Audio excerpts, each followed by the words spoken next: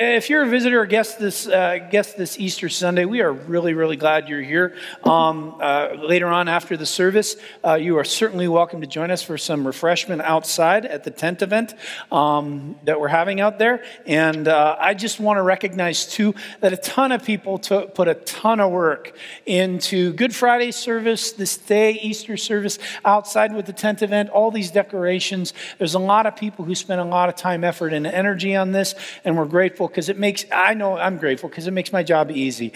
They set the stage, and I just get to participate in it. And I would like us to give God praise for a group of people who are willing to work hard to serve all of us. So we're actually finishing, for those of you who are guests, we're actually finishing a series, and we're finishing it up by reading the end of the Gospel of Mark. We've gone through the past couple months, we've gone through the entire Gospel of Mark, and of course on Easter Sunday, it's fitting that we would end with this story of the resurrection that's at the end of the Gospel of Mark. And we're glad that all of us get to participate in that. It's, going through the Gospel of Mark has been a huge blessing for me. I've done a lot of learning and growing myself as a preacher and as a student of God's Word. I hope you've experienced that. Next week, we actually continue to be students of God's Word as we explore for the next several weeks, couple months, as we explore the Psalms. And we're thinking of God's hymn book or God's prayer book for us, which the Psalms are. There's so many prayers there. There's so many prayers in different situations, different experiences, different challenges, different feelings that we go through. There's so much for us to learn there. And so we're going to spend some time exploring some of the Psalms, Pastor Nick and I, in teaching and in leading you. And we hope that you can experience some of God's blessing and presence in that, just as we experience God's blessing and presence in His Word this morning. If you turn in your Bibles to the Gospel of Mark, chapter 16, right at the end of the Gospel, we're going to read there. And before we spend time in God's Word, let's pray for God's blessing and presence on our time. Father, thank you for your Word. Thank you for the power of your Word to give light and life, hope, encouragement, learning. Lord, I know that there are people here who love your Word and chew on it every day and live in it and are grateful for what it teaches them. And they're coming really hungry. And there are other people who are coming hungry for other reasons. Hungry because they don't know, they don't understand, they're not familiar, and they just know that they're here because they want something more than what this life offers. We know, Lord, that there are people here who are confused. They've heard lots of stories and lots of ideas about what is right and what is truth and what is good, and they're here today trying to explore what does it mean when we think about Jesus and that truth for my life. I pray, Lord, that you meet us all where we are and give us what we need. Speak to our hearts and our minds in ways that we can understand. Speak, Lord, through me. May I disappear. May you show up so that truly, Lord, what words we hear are yours to our hearts. We pray these things in Christ. Amen. How many of you watched perhaps one of the greater television series of all time, Seinfeld? Okay, especially the older crowd, you're going to be Seinfeld folks, right? And if you watch Seinfeld, I mean, there's so many different things that come out of Seinfeld that are in our common culture. Like all you need to do is say certain phrases. Like if I say Serenity Now, then immediately some of you think of that particular Seinfeld episode. Or if we during Christmas time talk about Festivus for the rest of us, it's in our common culture. You know, it's a powerful, powerful TV series about really, the whole series, the whole plot line was it was about nothing. And yet it became as popular as it did. Well, if you watched Seinfeld and you watched all the way to the end, you watched the final episode, my guess is that you were like me. You watched the final episode, the final screen cut, the final scene, the final words, and said, well, that was stupid. Because the ending of the whole series of Seinfeld, in my humble opinion, is one of those series, it ends and you're like, what just happened? Like, Are you kidding me? All this great stuff. I mean, hundreds of episodes of awesome, hilarious bits, and we end with this. And I'm not going to spoil it for you because I know some of you are like Netflix freaks, and you're going to go home now and watch like the entire series of Seinfeld before like tomorrow at 2:30 because you're crazy. But I don't want to spoil it for you, but you get to the final episode and you're just like, really? Great story, great stuff, great characters, and we end with this. It's interesting because if you look at the Gospel of Mark is that sort of kind of ending. It's the weirdest ending of all the Gospels. Now, maybe in your Bibles, in fact, I know in your pew Bibles it says this. If you look right at the end of the text that we're reading this morning, Mark chapter 16, we're going to end at verse 8. It says this probably in your Bibles immediately following that, right? It says, the earliest manuscripts and some other ancient witnesses do not have verses 9 through 20. Does it say that? Okay, if it says that, here's what that simply means. It simply means that there are very, very old manuscripts of the Gospel of Mark that they have translated from. And the very earliest of those, actually it doesn't have a number. It's not number 1. It's actually the Hebrew letter Aleph. And that's because it's the very first one. That one doesn't have the Gospel of Mark in it. And it's the first manuscript, and the first couple manuscripts don't have the end of the chapter. So you have to wonder, was that an addition afterwards? Was that something that Mark added afterwards? So the ending of the Gospel of Mark, as we can understand it from the earliest manuscripts, is simply this sentence. They said nothing to anyone because they were afraid. Sort of weird ending. Had the resurrection of Jesus. And that's where we end. But before we get to the ending, let's start at the beginning of the section and learn a little bit more why that ending is important. We're going to read verses 1 through 3 together from Mark 16. When the Sabbath was over, Mary Magdalene, Mary the mother of James, and Salome bought spices so that they might go to anoint Jesus' body.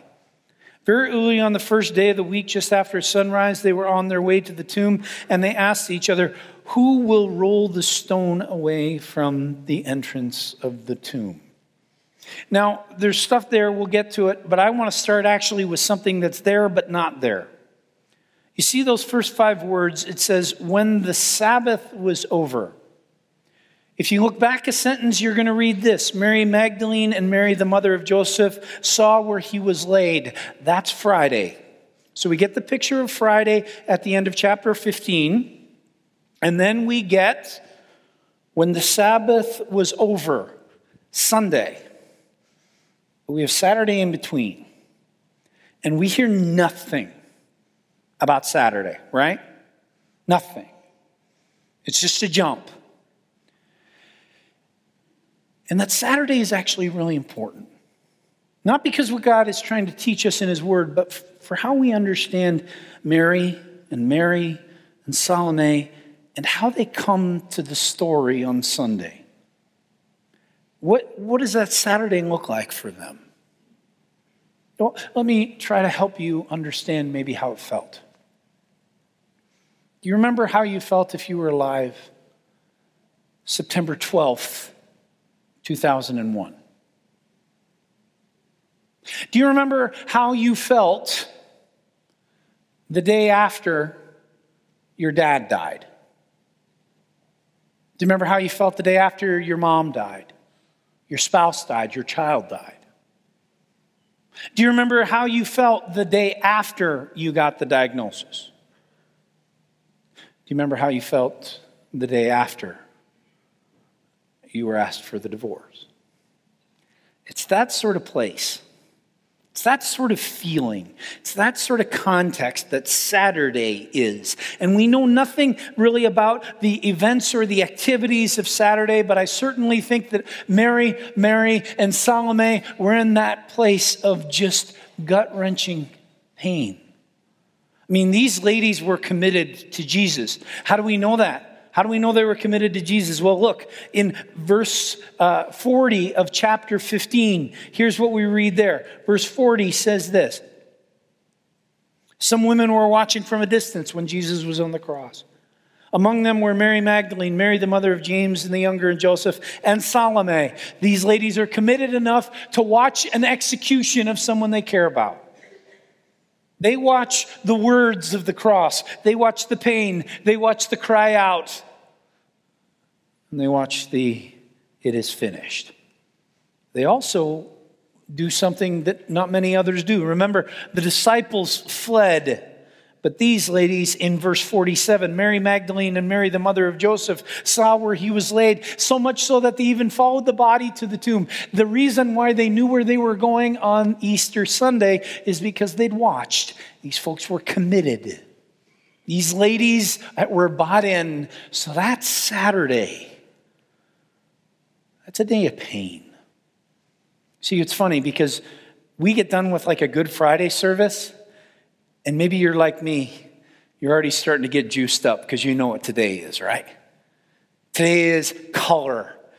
Friday's black. Today is joy. Friday is lament. Today is life, handshakes. He is risen. Friday is silence and the pain of a man nailed to a cross. Those ladies are living in the Friday stuff because they didn't know that Sunday was coming. They didn't know that this part of the story was going to happen the way that it did. They came to this tomb.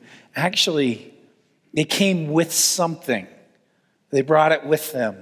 It's not the spices, but they brought something with them that sort of shapes the story. They brought with them human expectation. A human expectation that the body that had been laid there that they'd watched on Friday would still be there on Sunday, right? I mean, that's the expectation. It's a dead person. There's not a one of us who've ever gone up to the cemetery up here for a funeral on a graveside and put a tomb into the ground, watched someone put a tomb in the ground and thought the next day when we came back that it was going to be open. We never thought that, did we?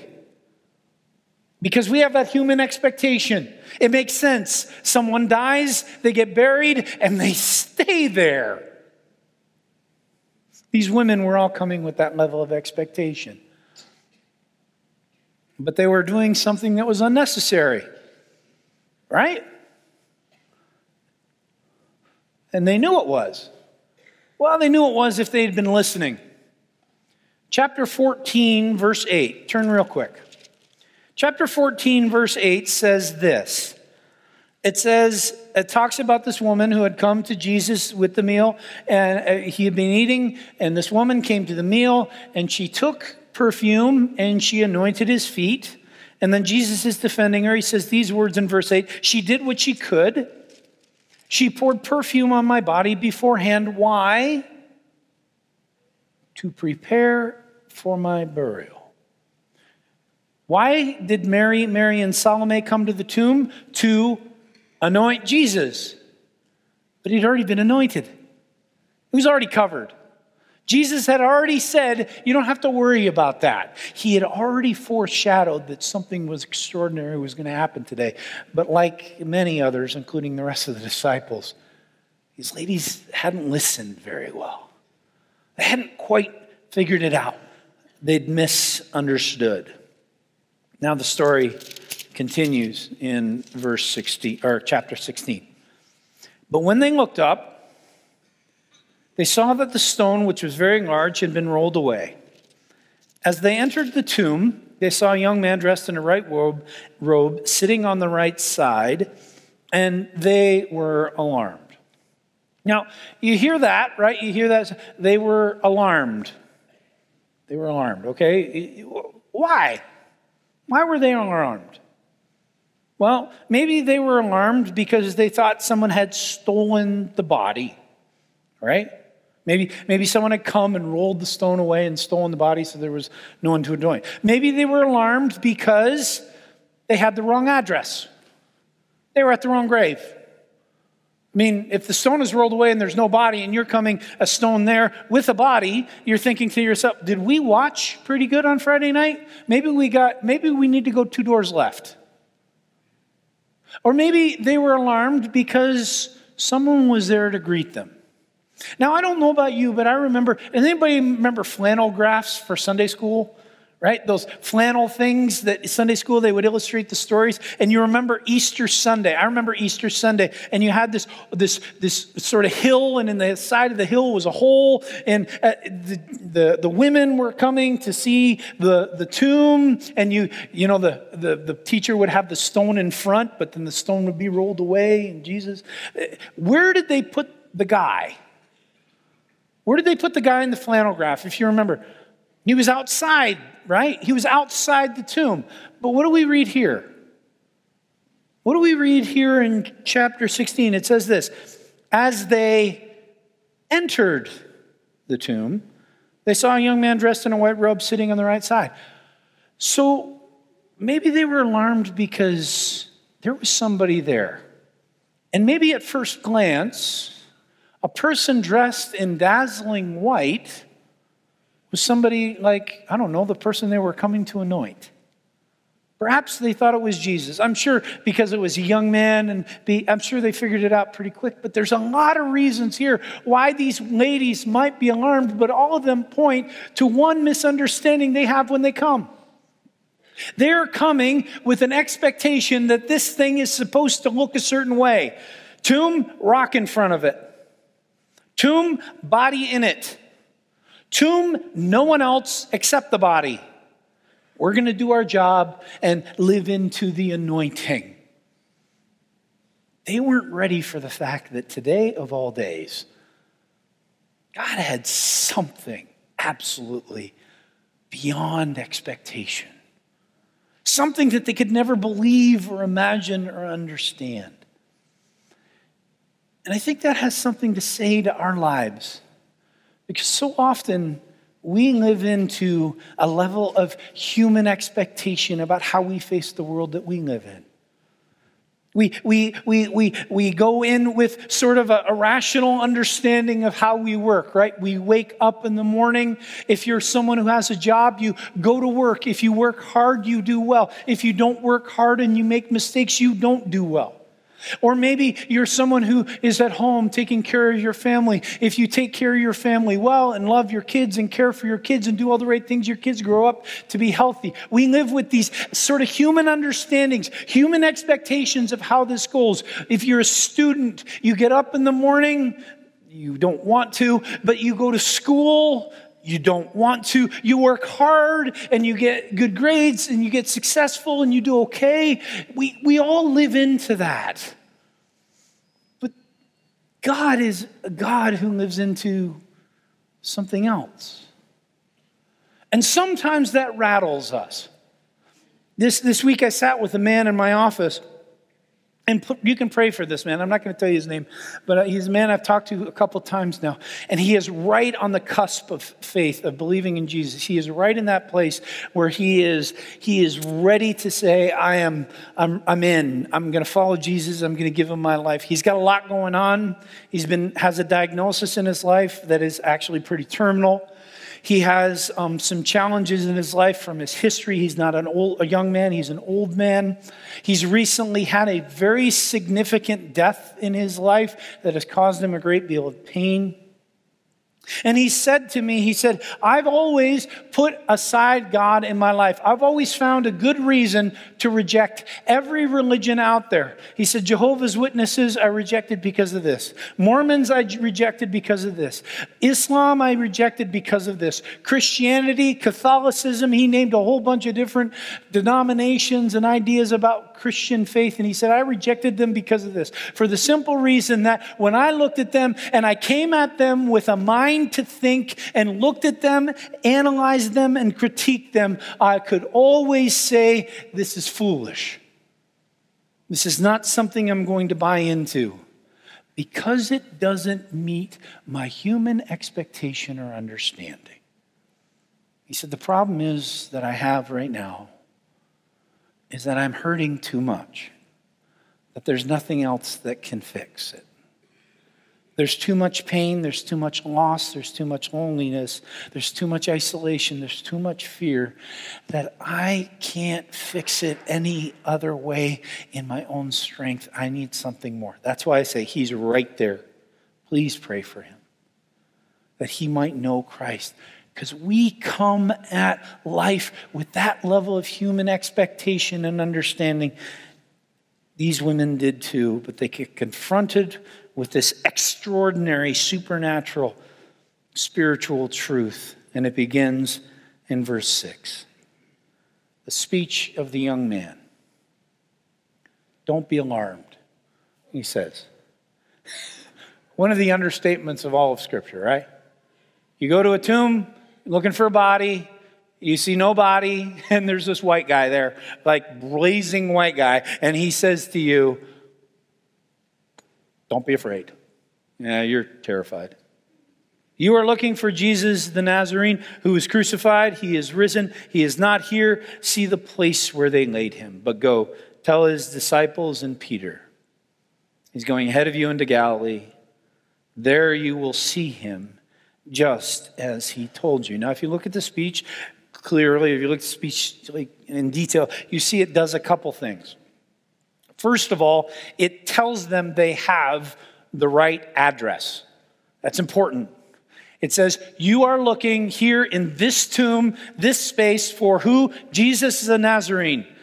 This is the space. You're not at the wrong door. But he's not here.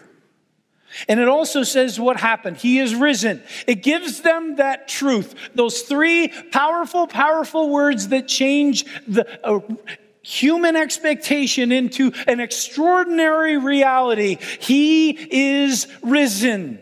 He was dead. He was gone. It was over. But he's back. He's risen. And in that speech, the women are not just confronted with the truth, they're told what they can do with the truth, right? He says to them, he gives them a commission. These are the first evangelists. These are the first people who carry this incredible truth of Jesus being alive. And he says, go and tell everybody else.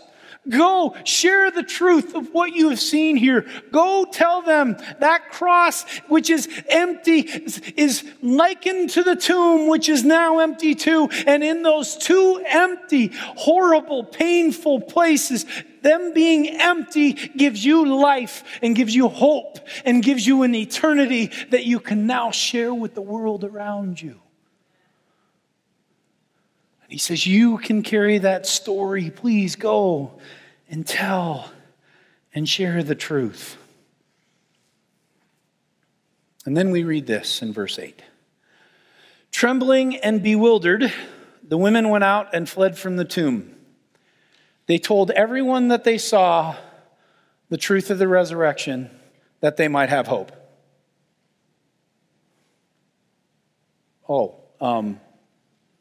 You must have a different Bible. They said nothing to anyone because they were afraid. What about verse 7? Verse 7 says, go and tell. Go and share. Go tell the truth to the world. Go and tell the truth of what you have seen. Go share the story. And these women, something extraordinary has happened. They've just been impacted by the greatest and most incredible event in all of history. Certainly, they're going to go out and share the story. We look at that and we say, how foolish are they? You've got the greatest truth ever. Why would you share it? Or why wouldn't you share it? How many of you, when you came to church this morning, were greeted with words like, he is risen, or happy Easter? Anyone? I was, and I greeted a couple people that way. And it's easy to do today, right? Easter is the he is risen day. Everyone knows in church that if you're going to share what Easter is about, you're going to do it he is risen day. This is Easter day. Is that the greatest truth that can possibly be imagined? That he is risen? So maybe would it be good maybe to share it more than just Easter? I have an idea. We picked a date in the first service. So if you wanted a different date, you missed it. You should have come to first service. We picked a date in first service together. And the date is simply this. It's May 23. Let me tell you what happens on May 23. On May 23, when you go into Stater Brothers and someone asks you if you need bags, if you got to buy a bag or if you brought your bag with you, you say, no, I brought my bags because I care for the earth. And by the way, he is risen. May 23 is the day we're going to do that, all right? If you go into McDonald's, which you shouldn't because it's bad for you, but if you do go to McDonald's and they ask you, do you want fries with that? You say no because they're bad for me. And by the way, he is risen indeed. And when you're in your classroom, and when you're in your workplace, and when you greet your neighbors, and when you meet the mailman, and when the UPS person comes to your door, and when you wake up in the morning and look into the beautiful face of your wife or the not so beautiful face of your husband, then you say to them, he is risen. May 23 is that day. Because it's the most incredible truth that we've ever known, right? It is life-altering reality. It is beyond a human expectation. So on May 23, we're all going to do it, right? And we're going to expect that when we do it, everyone's going to be like, dude, that's awesome. I'm totally down. Right? That's what the Stater Brothers cashiers are going to do when we say, they ask us about bags and we say, no, he is risen. Is that what's going to happen? They're going to look at us like we're crazy. Because we're afraid to share the truth. Just like Mary and Salome. They had just been given the most amazing truth that changes all of reality forever. And they were afraid to speak of it with every word that came out of their mouth, with every bit of energy that they had.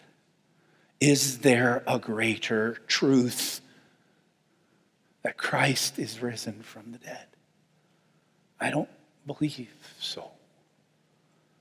And if that's the greatest truth, and he has called me, commissioned me, just like Mary, and Salome, to go out and speak of the truth of what I have seen to the world that so desperately needs to hear it, then what am I afraid of? What are we afraid of? Do you believe that Christ himself is the most powerful Redeemer and Creator and God that you can possibly imagine? Do you believe that? Do we believe that? Then what are we afraid of? It's this great challenge that these women lead us with. Because we want to look at them and we want to say, come on. Have courage. Come on, tell the story. Come on, speak it with every breath. Love the Lord your God with all your heart, with all your soul, with all your mind, with all your strength. Go out and tell the story to everyone. The challenge is that we're just like them. And since we're just like them, then we need to live into the truth that we need that power in our life to equip us to go out and live it and share it and speak it. And through that, see Christ change and transform the world that we live in. I need that. I'm in places just like you where my fear is that if I say it, I'm going to be crazy. I'm going to be rejected. I'm going to be a fool. And yet, it's the most powerful truth that the world could ever know. I can't hold it in. Friends, as you go from this place living into the truth of Easter today, may that truth not be just a truth that you live into with great joy and love for one another today. May it be a truth that permeates and soaks into every part of your life so that all of your world, all of your time, all of your days are days where you go and tell of the wonderful things that you have seen. Would you pray with me?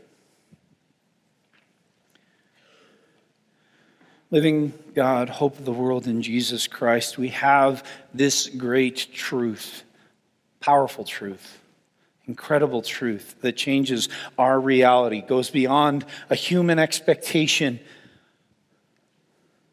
into something extraordinary, something unexpected, something that could never be anticipated in any one of our hearts and minds, but it's a gift that you have given to us. And now, Lord, we reach out with our hands and our hearts and our minds to receive it. Lord, use that truth to equip us to go out from this place living into the truth of He is risen. A life-altering truth for us, but also a world-transforming truth. A truth that by, Lord, our words, our lives, our actions, by going and telling of what we have seen, that this world might be changed around us. That love might grow, light might grow, that your kingdom might grow. And that, Lord, you grow in us too. That's a work that you and you alone can do through the power of your Holy Spirit. We ask you to do it today. In Jesus' name, amen.